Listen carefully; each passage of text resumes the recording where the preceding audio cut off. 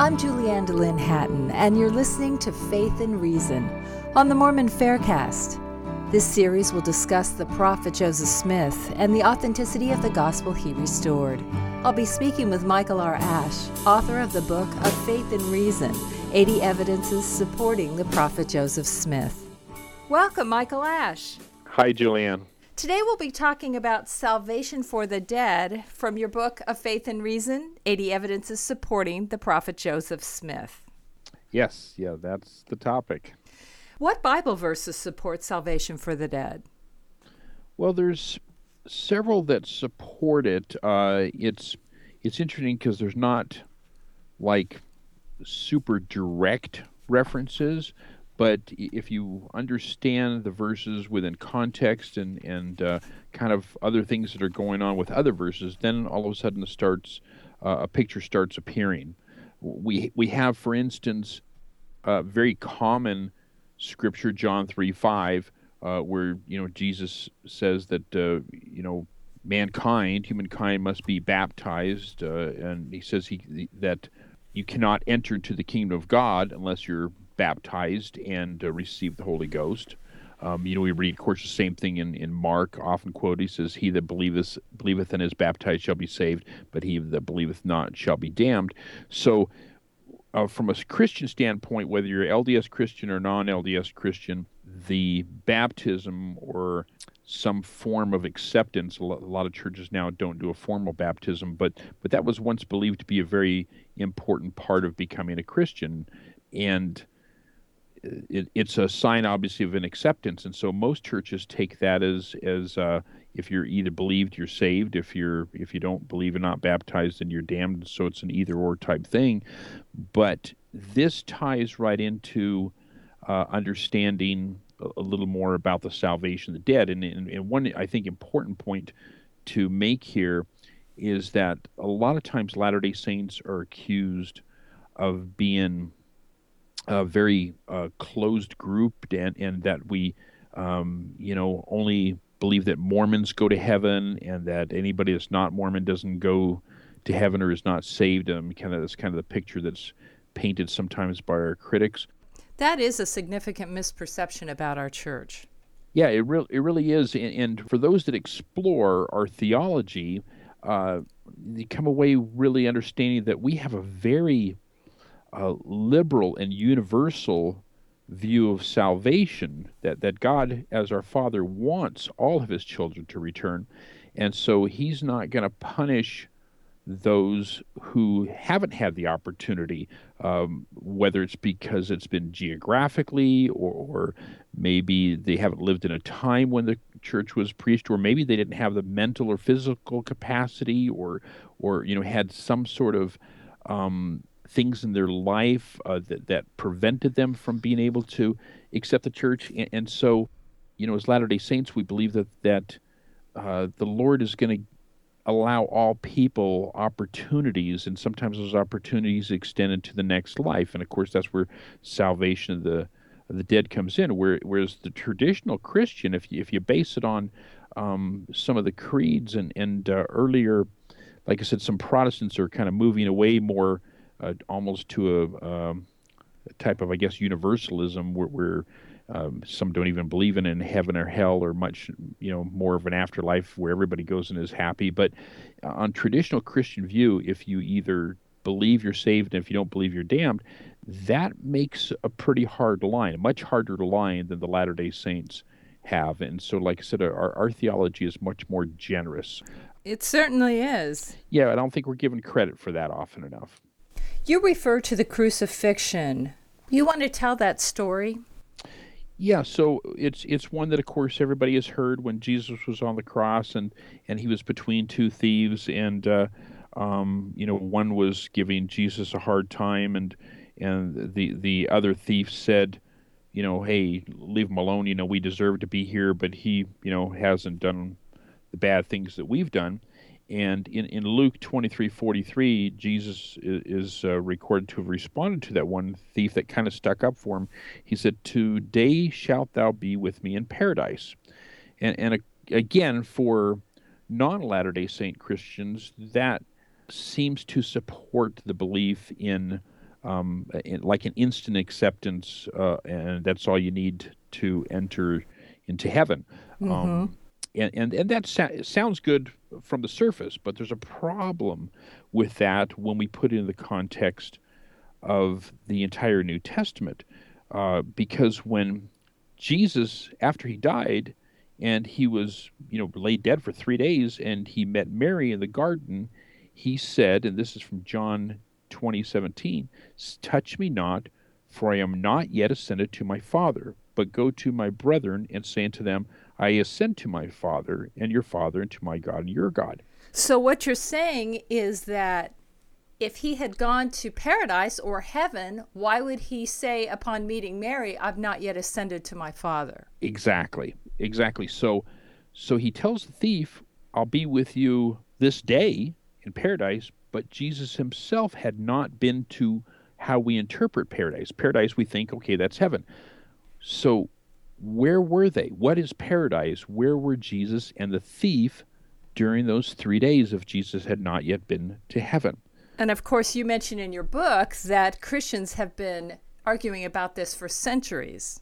Exactly, because it's a confusing text based on traditional Christian theology. Because, at least in modern churches and churches from pretty much, several hundred years before Joseph Smith, even until now, it's believed again in that you got heaven and hell. You die, there's a judgment. Right away, you go to one or the other, and that somehow this thief was allowed into paradise because of his acceptance of Christ on the cross. But that's not what we find. It doesn't make sense in the New Testament. So something else must be going on here. And why don't you tell us what that is? Well, and that's where modern revelation comes in handy, is that we believe as Latter-day Saints that there is a spirit prison, a spirit paradise, and that the deceased go to these places prior to what ends up being the final judgment, and to the different kingdoms, as we'll talk about in our next podcast. And when we have a location that Jesus could be and that the thief could be in, all of a sudden LDS theology and early Christian theology, the teachings that we find shortly after the New Testament church that are still, some of these teachings still in existence, all of a sudden these pieces come together and support LDS teaching that there was this spirit world. Describe the spirit world. Well, so this would have been a place, again, where the dead would have been, and it's like a waiting chamber, I guess. And we talked about in a past podcast how there apparently was a waiting chamber for a premortal existence, people coming to Earth. Well, the same thing seems to be taking place for those who were dying. And there's a number of early Christian writings that talk about this spirit place. In fact, the word Hades is often mentioned in the scriptures, and that doesn't necessarily it means a spirit world. It's not interpreted as as hell, as we often think today. When we think Hades, you think of some of the things you might see on TV with the devil and the pitchfork, and of course that's not theology pretty much in most religions, but nevertheless that we have just our culturally ingrained images that pop to mind. But the early Christians believed that Christ descended into the spirit world, and there was no special term applied often to this place other than sometimes Hades, but it was not heaven and it was not hell. In First Peter, it talks about how there were these people waiting from the times of Noah, the days of Noah, in fact, that seemed to be waiting in this spirit world as well. And non-LDS scholars have noticed this from early Christian teachings also. For instance, non-Mormon J.A. McCulloch, he has gathered a number of examples from ancient literature that talks about Christ preaching to the dead in the spirit world. That's interesting. Yeah. So if you think there's this prisoner there who seems to be wanting to accept Christ, well, it makes sense all of a sudden they could be together as he's teaching them, or maybe gathering, as LDS have been taught, gathering his I guess forces isn't maybe the best word, but gathering some of the members that were also there in the spirit world that were believers to help him do this type of teaching. There's a non-LDS Carl Schmidt and Hugh Nibley has written about this, who has taught and written that one of the main themes of Christ's teaching during his ministry was during the ministry in the spirit world. In other words, there's a lot of writings, again, that point to this. Clement of Alexandria, he's a very well-known writer among scholars from our early Christianity, and he says that Christ went to Hades, again, being the spirit world, for no other purpose than to preach the gospel. So where does baptism for the dead come in? Well, because we believe the words of Christ, that you have to be baptized in order to be saved, as the rest of the world would call it, and for us, eventually into exaltation. We believe that that's part of the process. Baptism for the dead, of course, from an LDS standpoint, is by proxy. Describe what that is, because to someone who is not a member of the church, that sounds very strange. Right. So it's by proxy, of course, means that you're standing in the place of somebody else. And so there's a baptism going on between two living people in an LDS temple, and the person being baptized is standing in place for somebody who is already deceased and no longer has a physical body, and couldn't obviously be physically baptized themselves.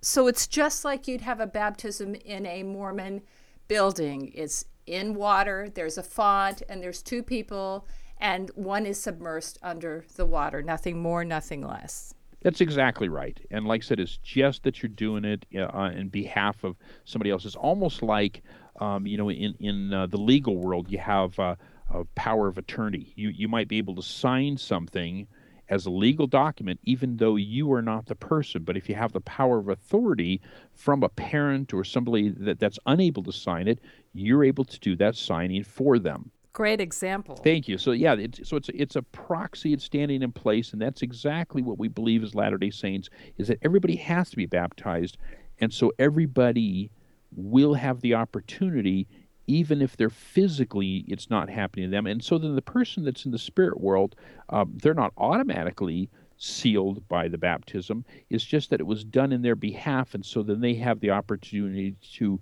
either accept or reject that baptism as binding upon them. And that's why Latter-day Saints build so many temples. Exactly. We're up to 150 now, right? That's incredible, isn't it? Yes, it is. Are we stretching to say that there is a line in the Bible about baptism for the dead? No, there is one that sticks out particularly, and it's been a thorn in the side, again, of non-LDS scholars for many years. Paul, who's writing in 1 Corinthians, he says, "Else what shall they do which are baptized for the dead, if the dead rise not at all? Why are they then baptized for the dead?" And this has been a very difficult passage, and a lot of non-LDS scholars have tried to brush it aside as that maybe he's talking about pagan practices or whatever. But most non-LDS scholars today agree that baptism by proxy for the deceased was happening by true Christians, by practicing Christians in Paul's day, and that's what he's referring to. And didn't Joseph Smith instigate baptism for the dead? Yes, he was taught of the practice, the importance of it, and I believe it was in the Nauvoo period when baptism of the dead was brought back in. And of course, now that, as you mentioned, big part of the reason why temples are being built everywhere is partially for baptism of the dead as well as other saving ordinances, but it all begins with that point. Just like for a living Latter-day Saint, baptism is the first step. As we renew our sacraments every week, we take upon ourselves the name of Christ, and that's really what makes us all Christians. Thank you, Michael Ash. Thank you, Julianne. Thanks for listening to Faith and Reason on the Mormon Faircast. I'm your host, Julianne DeLynn Hatton, inviting you to keep the faith. Michael R. Ash is the author of the book Shaken Faith Syndrome, Strengthening One's Testimony in the Face of Criticism and Doubt, as well as the book Of Faith and Reason, 80 Evidences Supporting the Prophet Joseph Smith. Faith and Reason is produced by Tom Hatton with music courtesy of Arthur Hatton. The opinions expressed in this podcast are not necessarily the views of Fair Mormon or the Church of Jesus Christ of Latter-day Saints. You can support this podcast by subscribing to it in iTunes and by rating it and writing a review. Questions or comments can be sent to podcast@fairmormon.org, or you may join the conversation at fairblog.org.